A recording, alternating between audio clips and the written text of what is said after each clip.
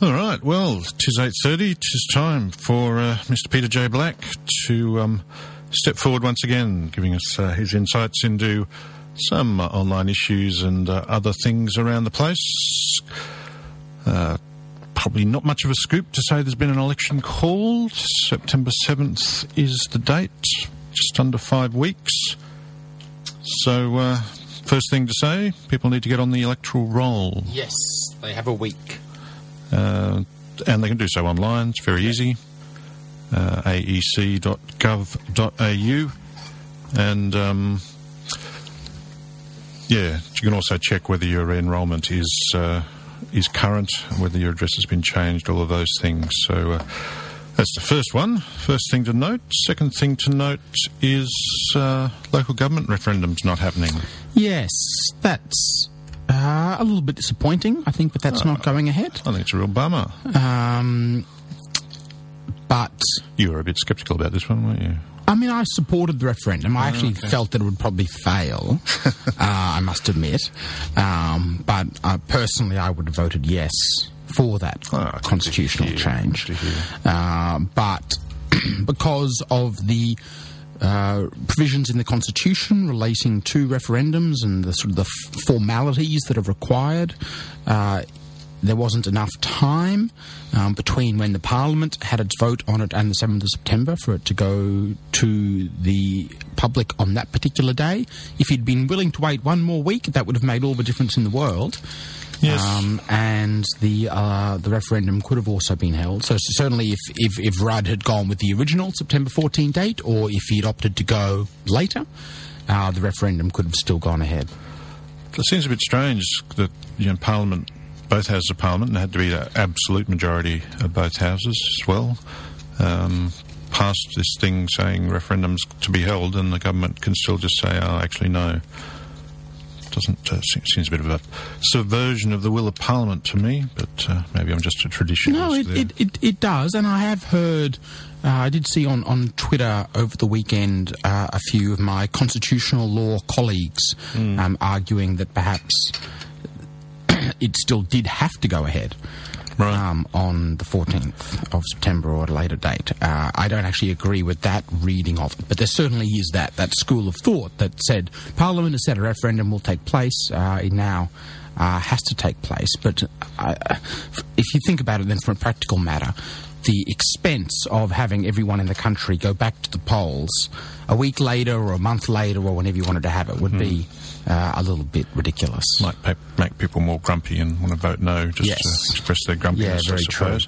But it does mean that it is still more difficult, not impossible, but more difficult for federal government to fund local governments directly for infrastructure, most commonly, and there's certainly constitutional doubt, as I understand it, about whether that's always lawful.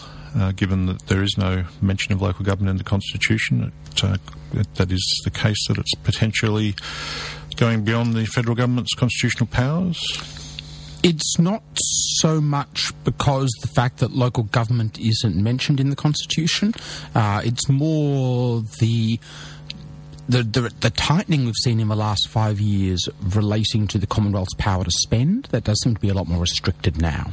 And so because of that, it is trickier, certainly, for the Commonwealth to be able to justifiably fund local government directly. If this referendum did go forward and if it did pass, it certainly would have made it much easier. It would have allowed federal government to fund local government in much the same way they fund state government. It would be the same mechanism. So it would have been, in my opinion, a very logical development. So near and yet so far. Okay, well, for the election that is going to be held, what's going to be about? What's your insight as a commenter of renown about political and social issues? What's it going to be about? Unfortunately, I think it's going to be about the cult of personality surrounding Tony Abbott and Kevin Rudd. I think that's really what the election is going to be fought over. And in large part, I think that's going to be able to be done because on some of the issues that where in the past few years there perhaps had been some differences, we're actually not seeing a lot of differences anymore. So, for example, on asylum seekers, both parties have sort of lurched far to the right, so there's not a big difference between what they are proposing, even on something like the NBN now, whereas a few years ago the policy of Labor was support the NBN, the policy of the coalition was let's rip it up from the ground. The coalition a few months ago announced a policy on the NBN that would be fibre to the node rather than fibre to the home. So again, not a huge difference, a notable difference, but not necessarily a huge difference there. And I think also on the economy, which traditionally has been a strength of the coalition, I don't think, and the polls support this fact, that Tony Abbott is necessarily as seen as trustworthy on that particular issue. So a common area of advantage, historically at least, for the coalition parties doesn't seem to be necessarily present at the same time around. So I actually don't think there is, on a number of policy differences, big fundamental choices to be made. We did see what to me looked quite extraordinary was I think it's fair enough to call a backflip, although pedants always like to say if you're a backflip you end up facing the same way as you start. So a turnaround, a U-turn on the school funding Gonski issue. After months and months of saying it's a pile of crap, just literally overnight went, yep, we're the same, we're in lockstep. It was quite odd because as even just 24 hours before, the Education Minister, Christopher Pyne, was still bagging, Gonski or better schools as the label now is, and all of a sudden the coalition has supported that, which does, I suppose, effectively also serve to neutralise that point of difference between the two major parties. But I feel compelled to say there is a clear difference still on climate change. Yes. The coalition would repeal the carbon pricing legislation, assuming the Senate numbers allow them to do so, whereas Labor, whilst making some change, I think bringing in the floating price earlier, nonetheless definitely keeping it in place. So that's a big one, and I guess a perfect opportunity to also mention the Senate contest. It doesn't get that much coverage with the focus on the leaders, as you say, of Mr. Rudd and Mr. Abbott, but the Senate balance of power very much up in the air, held by the Greens at the moment, but if Bob Katter's mob win a seat in Queensland, which is certainly plausible, and as I think we mentioned last week, about 50 or so parties now, a lot of micro parties, all of which can preference each other and add their little 0.2% onto each other. We could be getting a real wild card into the Senate, and it's certainly quite plausible that whoever that might be could be at least part of a balance of power as to whether or not the carbon pricing survives. So might be one we're trying to have a bit of a look at over the week between now and the election, how the Senate's shaping up in a non-partisan way, of course. Of course. Just on the Senate, I was amused to read. Remember, a few weeks ago we were talking about those really big ballot papers in New South Wales that they're having with all these candidates in really small print. The Australian Electoral Commission has ordered 120,000 magnifying glasses. Wow. That would have been something to get into the magnifying glass business 6 months ago. That's right. Seen that coming? Probably could have, actually, if didn't think of that, but yeah. Yes, so we'll look a bit more at the Senate contest between now and then. Of course, the first election, the Greens without Bob Brown. Yes. So difference there, which I'm sure there'll be some focus on. Now, one of the things that happened literally the morning before the election was announced was another little sitting down and signing bits of paper ceremony with Mr. Rudd and the president or representative of Nauru this time. Did it with PNG earlier. A new announcement there.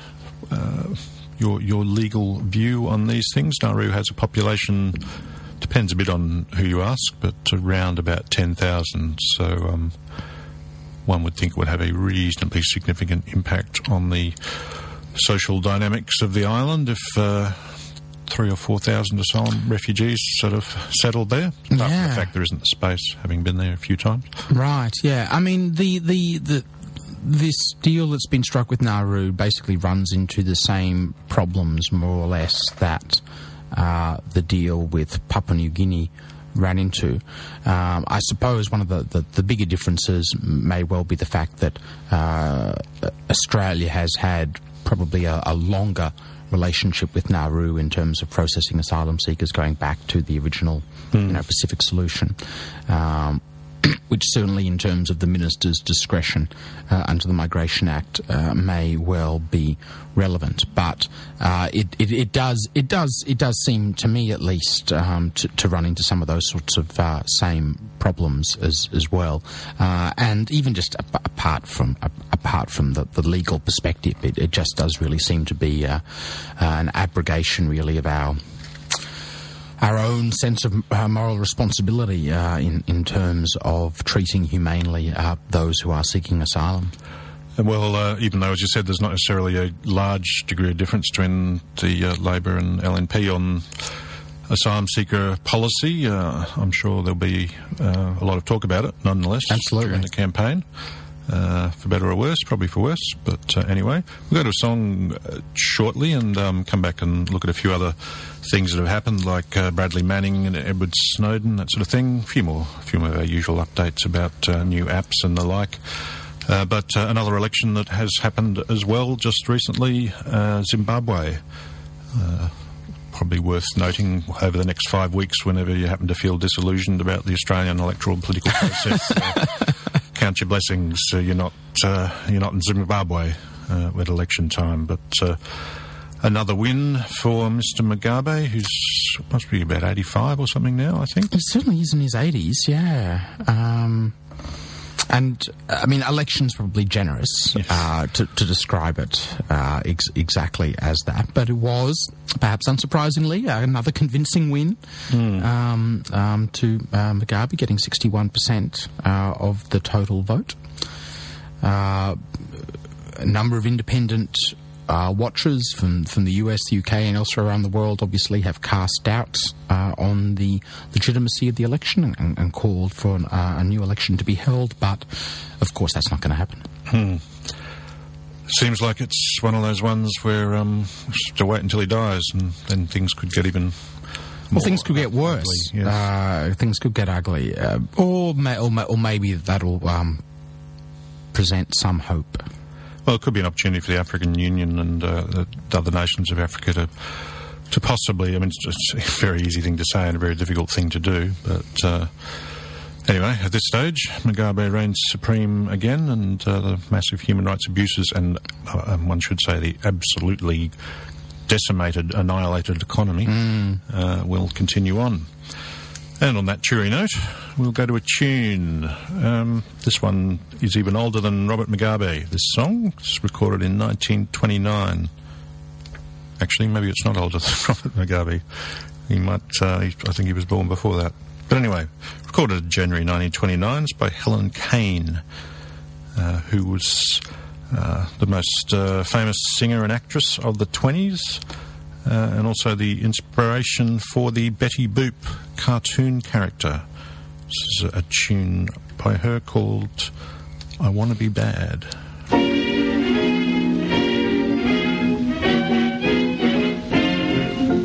be or not to be, that is not the question. 'Cause I decided long ago to be.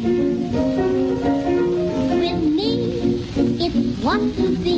Now make me some suggestions. Good or bad, which is the best for me? When you're after fun and laughter that aggravates you, some recall the sail warm a climate awaiting you. If it's naughty to rouge your lips, shake your shoulders and shake your hips. Let a lady confess I wanna be bad. If it's naughty to dance the men, sleep each morning, laughter text.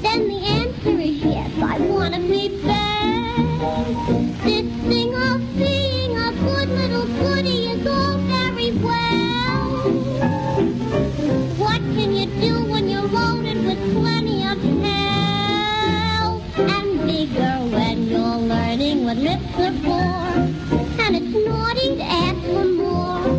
Let a lady confess I wanna be bad.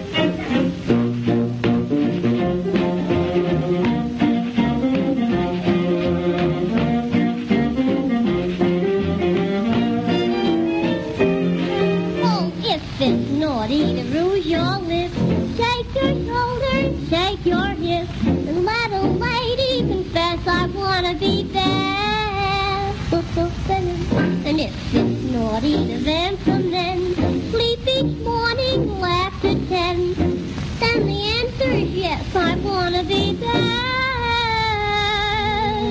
Nobody cares just how blue and how lonesome I am. If I have troubles and laugh, why they don't give a damn. So credit if it's full to let someone take. Just a little kiss by mistake. Let a lady confess I wanna be bad. Helen Kane from 1929, along with Nat Shilkret and the Victor Orchestra. As I said, the inspiration for the Betty Boop cartoon character, a song called I Want to Be Bad, taken from a compilation CD called The Naughty 1920s, Red Hot and Risque Songs of the Jazz Age. Songs that were banned, in fact, as that one was at the time. So women not allowed to be bad back in the 20s, or at least not allowed to sing about it. But back to the present day, and talking with Mr. Peter J. Black, one local issue that I think very much worth mentioning for the state government involvement this time was the closure of the Biala Sexual Health Clinic in Brisbane. I think this is extraordinarily stupid in every way possible, but you might have a more balanced view. No, my view's not more balanced. My view is exactly the same. It seems to be a extraordinarily dumb decision to basically cut back the services provided by the Biala Clinic. So it provides sort of sexual health treatment, so STI treatment, diagnostic services, and the like. The rationale for the cut is that these services can be more efficiently and better provided by general practitioners. There are a few, I think, sort of big problems with that assumption, especially because, rightly or wrongly, I think a lot of people feel uncomfortable talking to perhaps their long-term general practitioner about their sexual health and about getting STI treatments and tests and the like, and prefer to do so in a more discreet and anonymous type environment, such as the service that Biala provides.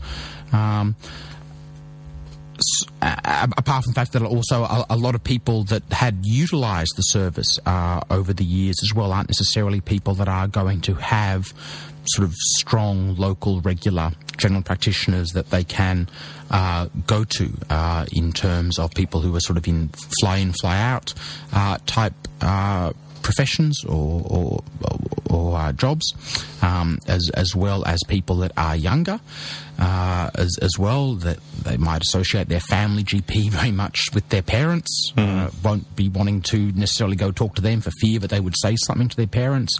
And so there's all of these reasons as to why a service like this is needed. Certainly much used as well. Certainly is much used, that's right. And the problem is that when you cut that service out, there is a real risk that people won't be going to get tested and to get treatment, and that you will see, as a result of that, an increase in rates of STIs, which will actually provide, in the long term, a greater financial burden on the state health system. So it just seems to me to be so short-sighted and just dumb. Well, the protests on that and many other cuts will continue, no doubt, but they seem to be quite determined at this stage, which, is dumb. On to other things. This one, overseas issues. People might think it doesn't necessarily affect them terribly much, but others argue that it's quite significant in terms of the way governments will approach what people call leaking. Media like to think of as leaking information that they rely on. But we saw Bradley Manning, who provided a mountain of material to WikiLeaks, including the collateral murder video, war crime in Iraq, and plenty of other things as well. So he got convicted, managed to not get convicted of aiding the enemy, which was the biggest charge. And I think some people are saying, oh, well, that's good. I mean, the guy's going to end up in jail for a very, very, very, very long time. 20 years, probably. But if he'd convicted with that one, would have been life plus a million years. Yeah. But even, I think, even the fact that he was charged with that would have a bit of a chilling, well, a massive chilling feeling for a lot of people, and I think that's part of the reason why they're going so hard on this. Isn't just to punish Mr. Manning, but to be a huge indication to others. To be a deterrent, I think, to try and stop people who may be tempted from doing something similar. And, of course, we had Edward Snowden, who's leaked a lot of material just in the last month or so about quite extraordinary extent of surveillance of the US and most likely their allies, including Australia. What's this mean? I mean, is it, most people think, oh, well, I'm not going to be likely to leak a million bits of information, but the scrutiny, or the surveillance rather, is extraordinarily widespread, and the possibility of what they might use it for, and what it might mean for even media's willingness to report some of this information, and particularly your new media that aren't backed by billions of Murdoch dollars or whatever. Yeah. I mean, I think that's an important point in terms of the impact this may have on the new media. And certainly if Bradley Manning had been convicted of that aiding the enemy charge, it would have been hard to then also say that they shouldn't also have prosecuted, for example, the New York Times, that published a lot of the documents that Bradley Manning leaked as well. So it was in many ways a good outcome that ultimately he wasn't convicted on that particular charge. But with both the Snowden case and the Manning case, we are seeing the governments of the world, led by the United States, have this extraordinary crackdown on government information in terms of the first of all the amount of classified information, and then second of all how secret they want it to be, and the flow-on effect, I think, for all of us as individual citizens is really twofold. The first is the fact that there is a lot of these activities of government that we are perhaps unaware of, particularly in terms of the amount of surveillance that they are conducting. And that then leads on to the second point, which is the fact that the reality is more and more that the government is using, particularly the US government, but it's safe to assume they're not the only one, are monitoring a great deal of our activity online. And we, I think, have a right to be sceptical of that. And this is actually an area which I think is pointing out a bit of a problem with online regulation more broadly, and that we are seeing both with the surveillance that is taking place online, as well as with these laws that are being used to, prosecute and track down individuals like Manning and Snowden, are sort of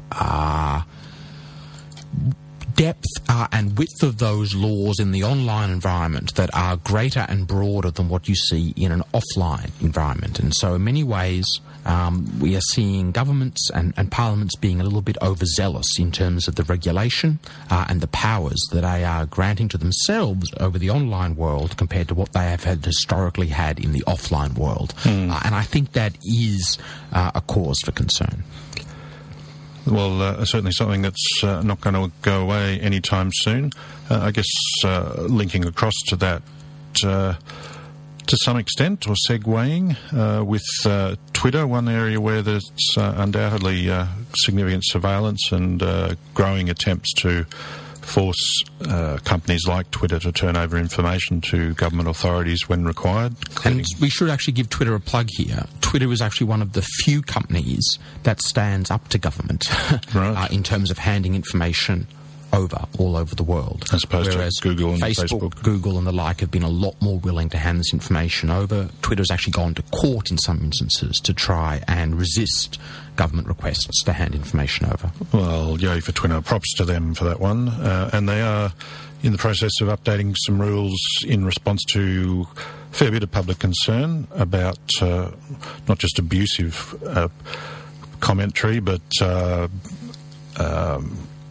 threats of violence, particularly towards women on Twitter. A lot of public outrage, I think, about the degree of direct intimidation and direct threats of violence has led them to suggest some changes in their rules. What are these, and do you think they're likely to work?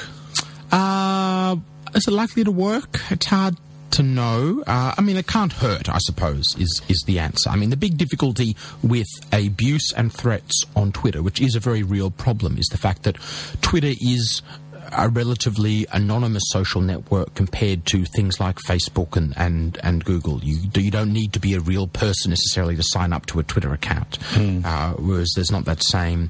Whereas it's harder to do that with both Facebook and Google. And that sort of anonymous culture on Twitter, I think, means that people feel a little bit freer to be abusive on that particular space. But they have changed their rules in terms of clarifying what they will and will not tolerate in terms of abusive behaviour, and they've also added to the platform a way by which people can report abusive behaviour directly to Twitter more easily. So rather than, as had previously been the situation, you had to go through this elaborate process of the website, of filing a report or whatever, it's now much easier in terms of when you see or receive an abusive tweet, you can just report it then and there. And the hope is that this will make it easier, first of all, for people to report, and then second of all, make it easier for Twitter to act upon that. Now, speaking of people being extremely abusive and bullying, a segue which might not sound obvious immediately, to Doctor Who. The new Doctor Who announced, yes. Who is best known as the guy that swears perpetually, permanently in every, 5 times for every sentence from the BBC comedy The Thick of It. Yep. Peter Capaldi plays the Malcolm Tucker role. Actually, no, this guy's a bit of a cult hero for this stuff. I love swearies as much as anybody, probably more than some. But I don't see why. I just think he's a really obnoxious bully. I don't mind the swearing. I just think he's a jerk, and I don't get why people. Well, you think his character on the show is a jerk. Yeah. But I just don't get why he's popular, because he's just a bully. But anyway, more importantly, he's going to switch from that to being Doctor Who. Presumably there'll be less swearing now that I would expect so, yes. He's Doctor Who. And he's 55 years old, which is a bit of a shift from Matt Smith, who was about 10. Yeah. So, that's something. And the 12th Doctor was a thing way back, where they said the Doctor only gets, or Time Lords only get 12 regenerations. Oh, really? But I'm sure they'll find a way around it. I'm sure they will. I can't imagine this will be the end. No. So yes, just thought I'd mention that. A bit of a significant moment in popular culture history. And switching with no segue at all across to just quickly an app that helps you track down your keys and wallet. This sounds very handy. It does sound a little handy. It's a little. Is it going to completely compromise your privacy and something else? It's a little app called Tile. Basically, you install or put on your keys or in your wallet or whatever this little white tile. Is what it looks like, and then you can use an app on your phone to be able to track down where it is that you may have placed your keys or wallet or whatever it is. So it does sound kind of clever. I'm a little bit dubious if there is really the need for this. I'm not sure how many people do really lose their keys or wallet or small little things in such a extraordinary rate that they need to have this device. And you'd also have thought that if you're losing your phone, your keys and your wallet, you're probably losing your phone as well. So how good is the app going to be? But it's clever little technology. Well, that find phone thingy provision of iPhones, where if you lose it, can't find it, you can get online and it'll tell you, which also reminds you that you're being tracked every minute of the day. I've used that a couple of times. Use it? Yeah, I've never used that. Yeah. Well, yes. But what's it called again? The app? This one is called Tile. Tile, okay. All right, well, another one for people to try out.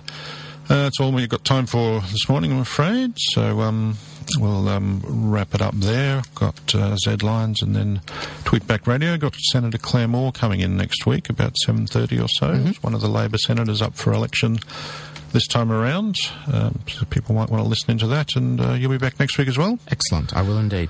Great.